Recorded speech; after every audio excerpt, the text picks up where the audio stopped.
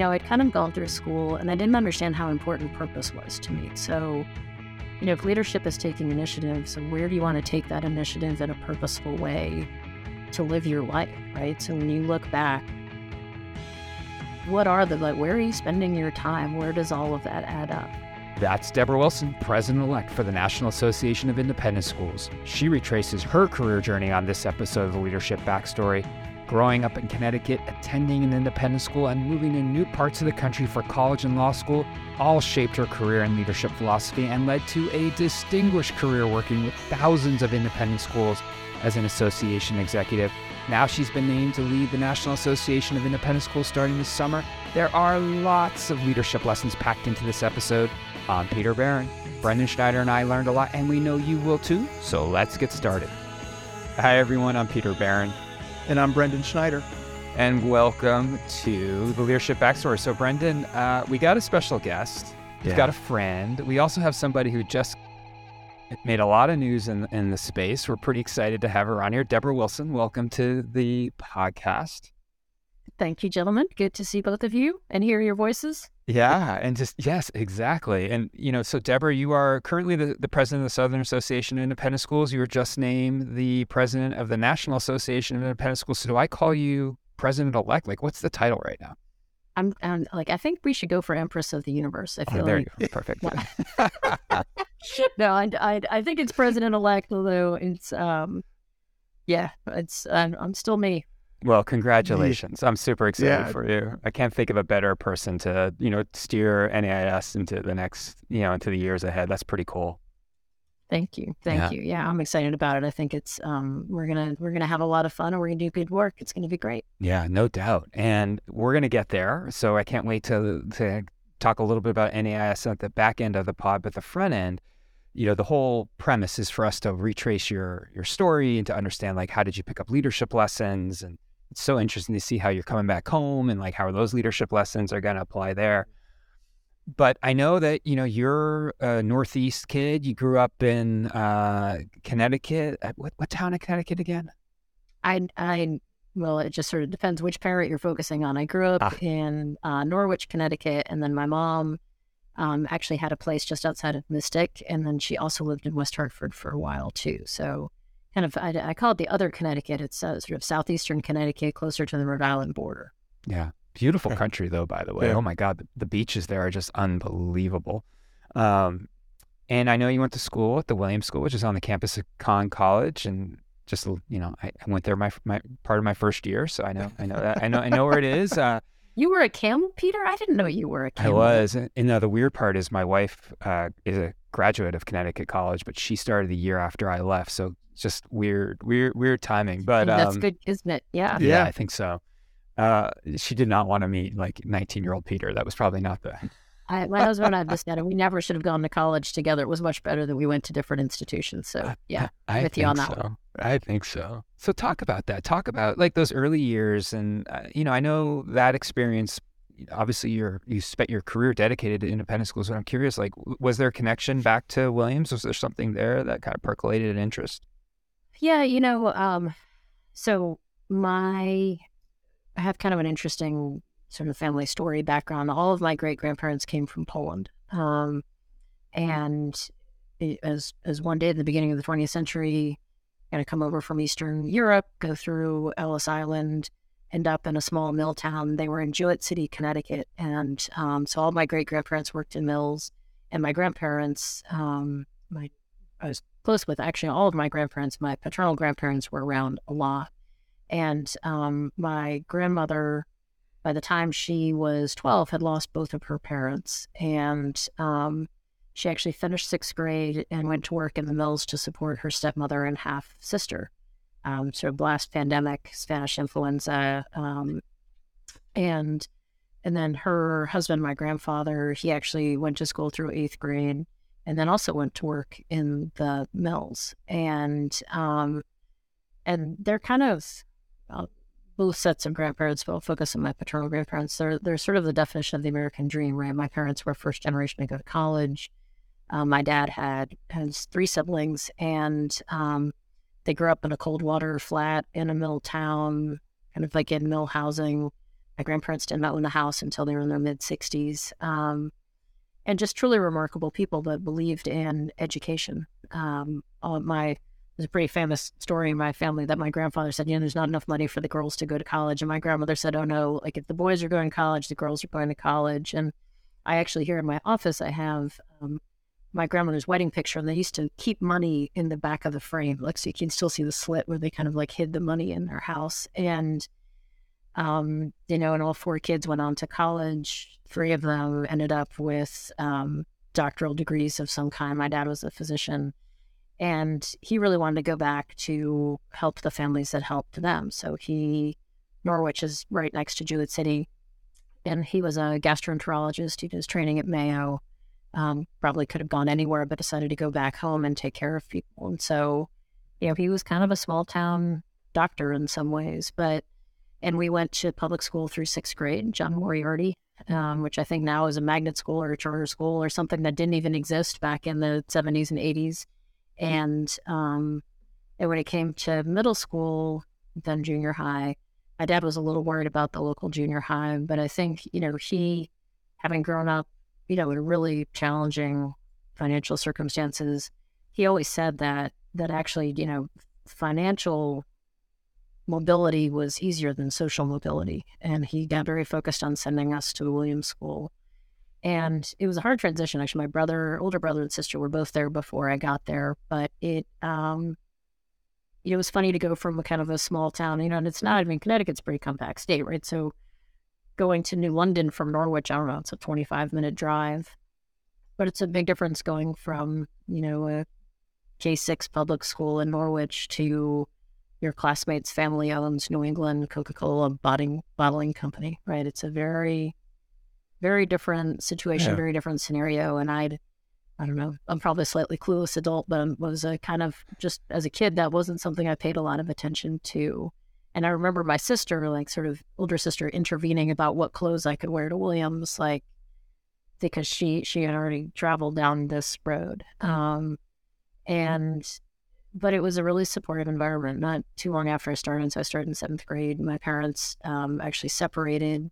And so in the 8th grade, my older sister went to college, my brother went to boarding school, and my parents like officially split.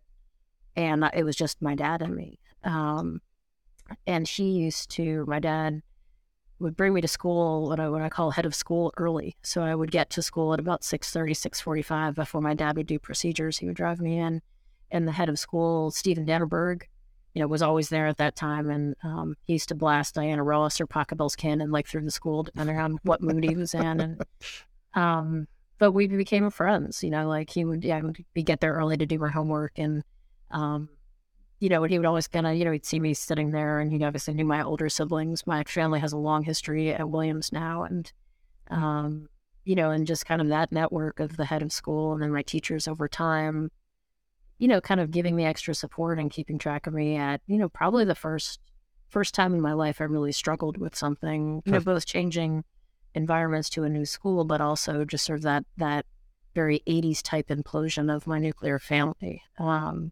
It was a pretty special place to be. So from there, you left New England and you went down south. And what was that transition like? Yeah, that was pretty wild. Like, I still think about that. I have sort of, and Peter and Brendan, I know you both share this fascination. Like, I'm really interested in people who don't do what they're supposed to do. And everybody in my high school, you went to Boston, you might have gone to New York. If you were a little bit radical, you might have gone to DC, but you didn't really leave that whole area. I mean, there's always a couple of people end up in Philadelphia, but generally speaking, you could take the Amtrak pretty much anywhere most people went to college. Sometimes, you get in northern Maine.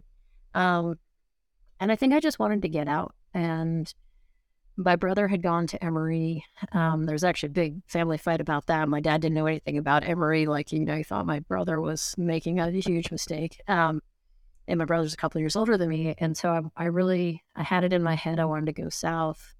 I think just to get out of our part of the country and just go see something different. And my brother had a good friend who grew up in Memphis, and he suggested I look at Sewanee, which is the University of the South. It's on a mountain in Tennessee. It's hard to come up with something more different than, Right. coastal Connecticut Yeah. or mountain in Tennessee.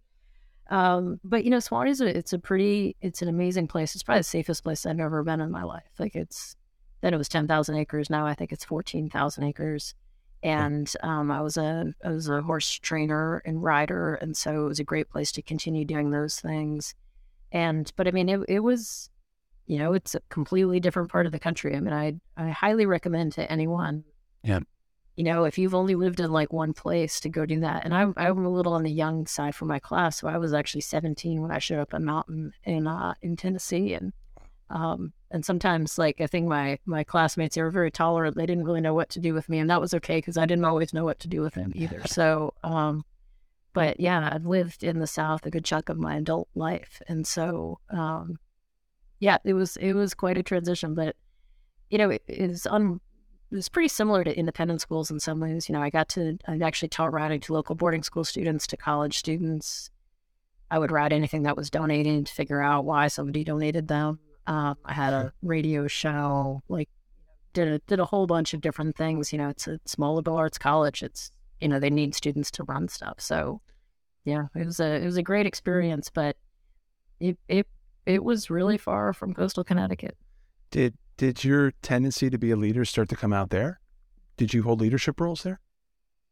I mean, I guess I did. When I co-coached the team my senior year in college, and I was teaching riding the whole time on the newspaper, like all that kind of stuff. Yeah. I find the term leadership to be, like, as a kid, that was very intimidating to me. Yeah. And I think it's because I had two very successful older siblings, and I sort of felt like I sort of grew up a little bit in their shadow, and I couldn't really live up to that kind of reputation that they had. So, and I think about this a lot, actually, when we talk about leadership with schools or in other industries, like how do we use that phrase? So I guess it did, but it wasn't something that I thought about as a child, that I was like a natural leader, or, even as a young adult or getting into, my late teens and 20s. When did that start to emerge? Like, when did you start to kind of focus on this concept of leadership? Because I know after Swanee, you went to get your law degree at the University of South Carolina, and then ultimately spent some time at the Department of Justice. I'm curious, like, how did the leadership concept start to emerge in your head? Like, when did you start to feel that? I think it was, when I realized that leadership it was more about initiative and getting people to buy into initiative. And that I had in spades. I've talked to all kinds of people doing like bad idea things, and I just learned like how to talk to people doing good idea things, I guess. And it's fun, right? Like, it's when you see a need that needs to be met, and you step up and you fill it, and you get other people to work on that too. I see it in my kids too, when they initiate things on their school campuses, like they're realizing that that's fun, right? Like that's when you're trying to help people, you're really trying to do something productive. Like, when we stop talking about leadership and start talking about, okay, like what needs to be done, what gaps can we fill? I think that's when I realized that those two things, because initiative and helping people and filling those gaps and saying, yeah, this really needs to be done, and who else is going to do it? When I realized that's what people were talking about in terms of leadership and just that stepping forward and engagement, then I was like, oh yeah, like I can do this. Yeah. It's much more complicated than that, but I think that some of that happened in high school, but a lot of it, frankly, happened in things we don't talk a lot about, like summer jobs. Right. Just those, everybody's had those jobs where, I'm a little bit compulsive. So, I would organize, I worked in like the home department out of Filene's, right? Organize like all of like the stock room because it was making me crazy. Right. And right. And then I know where everything is, and I can kind of lay it out and all that stuff. And so when you start realizing like those little things, those are leadership steps, and getting ideas about systems and how to lead and talk through those things. Yeah. But it was a slow blooming concept for me, I think, because I never saw myself included in that definition. after Department of Justice, you joined NAIS, and you had a really deep kind of connection to the organization. You're there for quite a while. Like, how did you enter NAIS? What was your role when you first arrived? Yeah. So I'm a big fan of self-interventions. I was at DOJ. Well, I mean, sometimes you're just not doing the right thing. Right. Right. Like, I mean, you're doing it. You're like, I can do this. This doesn't feel like me. And DOJ was not me. And I work with some great, smart people who I really love and I stay in touch with, and they're fabulous litigators. I mean, really amazing stuff. But I was like, this is not my jam. And I think I really realized at that point, I'd kind of gone through school and I didn't understand how important purpose was to me. So, if leadership is taking initiative, so where do you want to take that initiative in a purposeful way to live your life, right? So when you look back, where are you spending your time? Where does all of that add up? And I really thought about the things that really mattered to me, were hugely influential in my life. And one of those places was education, particularly given my family's history. And then horses. I'd spent so much time training horses from the time I was pretty young. And so I was actually offered a job at NAIS as I think it was Associate Regulatory Counsel, or I was the first lawyer they ever hired. And then I was actually offered a job as head of government relations for this horse association. Oh, wow. I have to say, through the pandemic would have been a lot less stressful than managing issues in education. But they only offered 2 weeks of vacation, although I had a killer office. You should have seen the office for that place. Yes. But instead, I went with NEIS, and, I started off doing regulatory work. But like I said, they'd never hired a lawyer before. So I just started, I think, approaching things from a different angle when I was writing about stuff. And I love code law, so regulatory work was a happy place for me. So reviewing new regulations, writing about regulations, how they impact schools, that kind of thing. But, eventually, some copyright questions came up about a few things. And I did a lot of copyright law in law school. It's a fascinating part of law. And so, I don't know, within a year, I was a staff attorney because I just started kind of branching out. And I was really fortunate because I was working with some great folks. Jefferson Burnett, who's obviously still there. He was doing government relations at the time. Jeff Morexon, former head of school, who was COO at the time. I think he was there when I started. Peter Relic was the president of NAS, and they were just super supportive and really also encouraged me, particularly Jefferson, to connect with attorneys who'd done some work for the association before. So I kind of built out my own kind of support group and just started doing a lot of outreach and just reading and learning as much as I possibly could about law in education. In particular, our weird little ecosystem. Most education law that you read about is around public schools. There's not a ton around independent schools until I showed up at NAIS. Right. So, yeah. You and I've had a conversation before, and you just said something that brought it back. Like, you had talked about how you've built this support network, and it sounds like it was something that you did early on at NAIS. But you introduced this concept of like your personal board of directors, and maybe I'm jumping ahead. I don't know, but like that has stuck with me. I've written about it. I've thought about it. Like, talk about like what role that has played in terms of helping you kind of scale that leadership ladder. Yeah, that's and I wish I could remember like where I first heard that term. I don't think I made it up. I'm pretty sure I read it someplace, but it kind of like you, like it created a hook in me, and then I realized if you're fortunate, but I think if you look back, you can think about different people who've impacted you, and some of them might be mentors, some of them might be colleagues, some of them just might be good friends, is what my mother-in-law would say. It doesn't matter what you say if you speak it with love, right? So people who, just in terms of like laying out some reality for you, but doing it in a place of support. Right. So, I mentioned Stephen Dannenberg, who is the head at Williams. He could tell me hard things, but do it in a really supportive way. And so like people like that in your life. And as I've gotten older, I tend to seek out people who I know will have contrary opinions to mine, or, who will start moving things around in ways that make me feel uncomfortable. But it helps make ideas a lot better. I mean, I have my yes people who I just, Right. it doesn't, they're going to help me like go bury bodies if I need it or whatever. Like, Right. they're, but those people who, will help throw rocks at things. And I'll literally say, I need you to throw rocks at something for me. But, in this application process with NAIS, people who really encourage me, who kind of talk through it, I have a theory that, you try not to look down too often because that's how you end up there. So like, when I'm looking down, they're like, okay, like you need to keep your eyes on the horizon. Yeah.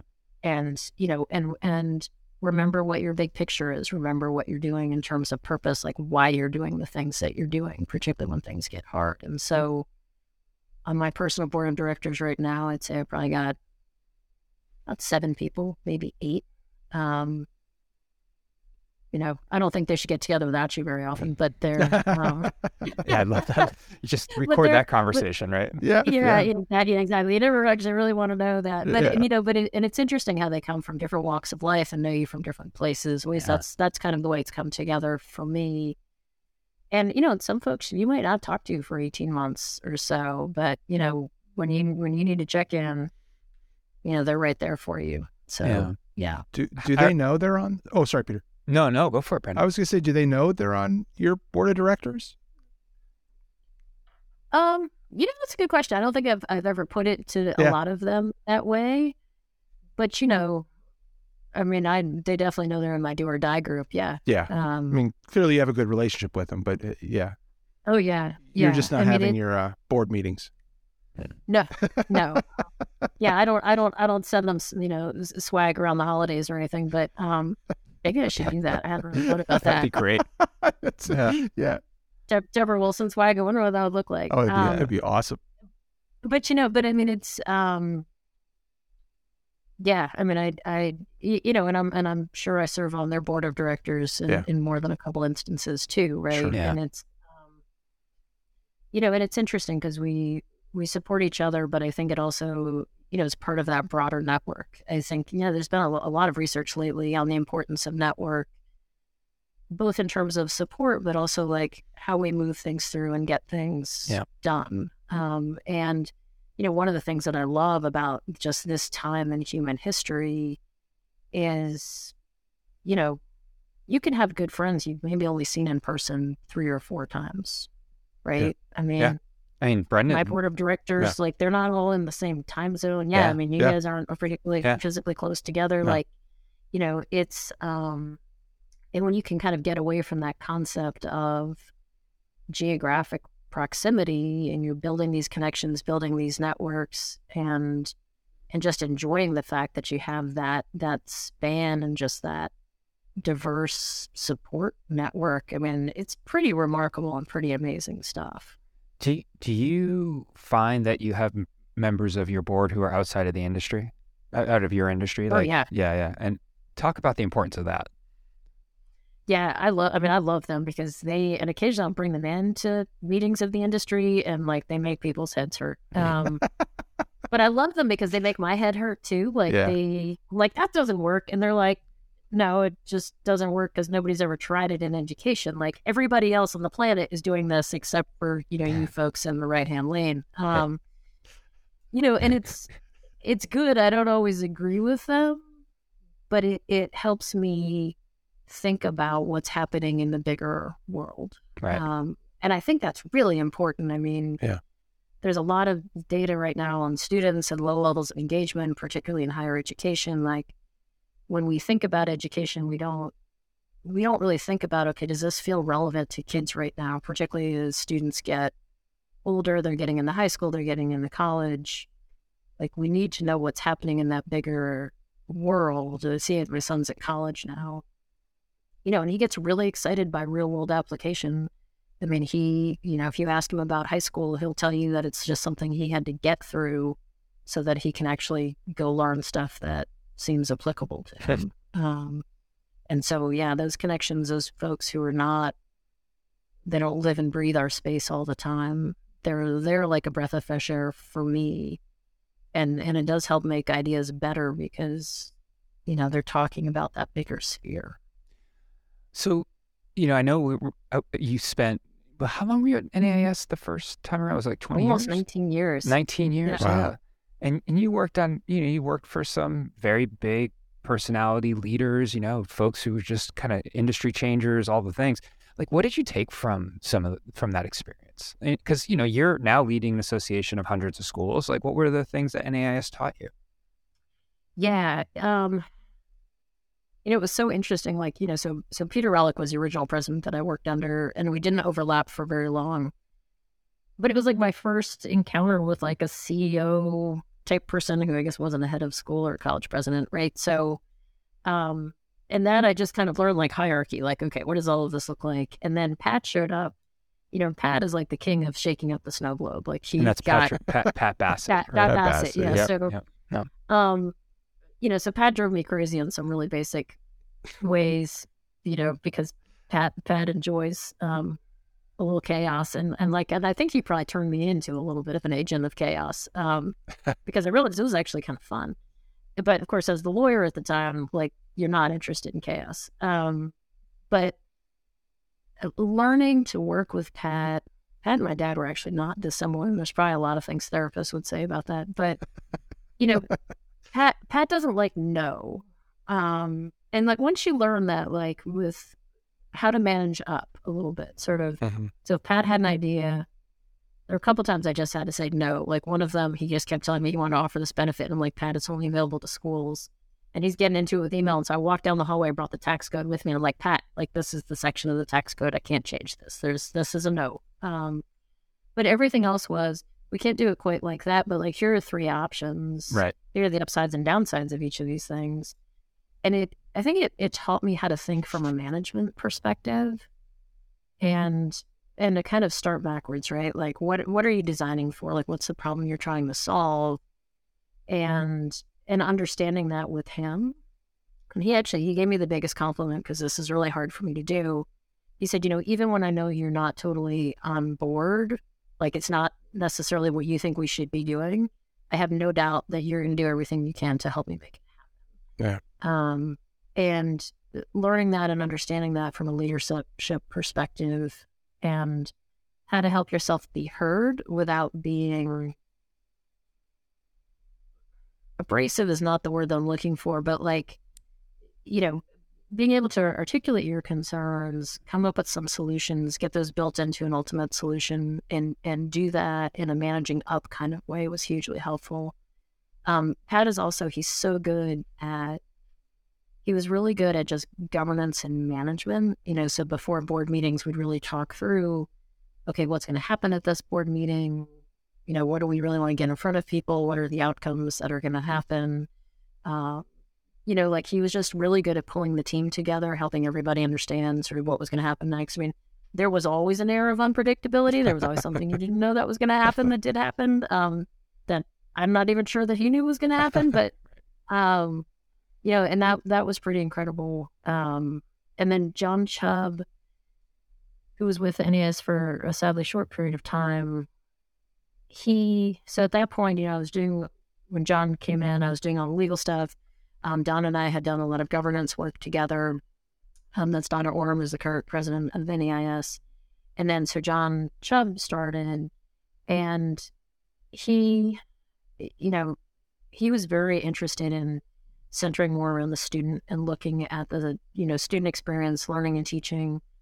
And at the time, all these calls were coming into me about peer-to-peer sexual assault, student anxiety, depression, suicide issues. The General Counsel at NES, you get a lot of pretty interesting calls. And so I said, John, something's going on. I'm doing this for a long time. I've never seen this many calls of this nature all at once. And he said, well, go look around and go figure it out. And John had a very sort of professor grad student kind of relationship thing, which made sense because I'm pretty sure he taught in higher education. And so I kept coming back and he's like, no, that's not it. That's not it. And so finally I was like, look, this is all around kind of the purpose of education and how do we know our students are well? Like what are we trying to do when it comes down to, helping create healthy humans? And he's like, that's it. And so we really started talking about student wellness, and higher ed actually hit this a lot earlier because they were seeing the mental health issues on college campuses, then they're much more data driven, and they've got, they have a captive audience, right? And so it really helped me start leaning into what was happening around students. And I drove a whole summit around student health and wellness, started that work at NAIS, and then also did a fair amount on learning and teaching on the same topic. So that was kind of fun to be working with somebody who lets you kind of take that initiative and run with it. I mean, even if my lane, is definitely legal, definitely around risk management, which triggered in a lot of other parts of schools and around governance, but to start really thinking about students and helping schools think from like a risk management standpoint. I mean, I can help a school manage a crisis, but it's much more interesting to start further up and say, right. Something's going on with kids before we get to suicidal issues and things. Like, let's talk about down the pike about how do we help kids not get to this place. It's that permission to be curious, right? And do some inquiry into initiatives. Yeah, that's cool. Yeah, and it's huge, right? And then I was with NAIS under Donna for, I think, only 2 years, maybe. I'd have to look back. And Donna and I have always worked very closely together.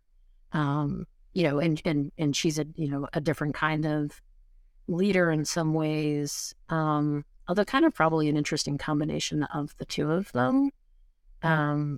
But particularly like really thinking about and caring about our leaders and the issues in leadership, particularly around women and people of color and that sustainability of leadership and how it overlaps with governments. I don't think anybody knows more about those things than Donna does. And, working with somebody who has that kind of passion for it in such a deep kind of way. So you, clearly have worked under some pretty amazing people over the years. And then, you had an opportunity to be a leader of a really, important organization that's accreditation and has lots of members all over the South and other parts of the world too. I'm hearing all these lessons. Like how did you apply them in your time, during where you are right now at Southern Association? Yeah. First I freaked out a little bit. Like I didn't know how to find my voice, honestly. Yeah. Like it was really hard for me to find that voice. Like, who am I now? Like, and I kept telling my team, I said, you didn't choose to be uncomfortable. Like I have actively chosen this. And, I think self-awareness is a huge part of leadership. And I recognize I move pretty quickly. I can explain myself better than I often do. And so knowing those things about myself, when I first came to the organization, the first thing I did was like day 7, I facilitated a board meeting with my whole brand new board. Half the people I knew, the other half, I don't think I'd ever really met before other than the job interview. And so we really started with, so what don't you touch at SAIS? Like what's the secret sauce here? And, we did a lot of other things, but because you really, you don't want to accidentally throw the baby out with the bathwater. Let's start here. Had a lot of other really great and insightful conversations and inputs and things just from them and what they're looking for. And then I did sort of the same thing with the staff. And there were some things, there's always some things when you start a new job, like you don't understand, but as a leader, if you start moving things around too quickly, you get voted off the island. So they didn't really do staff meetings. And you don't just show up as a new leader and be like, hey, in this completely virtual organization here, let's have more time on Zoom all together. So I was like, okay, we don't do that. And I understand that. I'll do other kinds of meetings. And then in December, it started a good number of new things. I started July, so December comes along.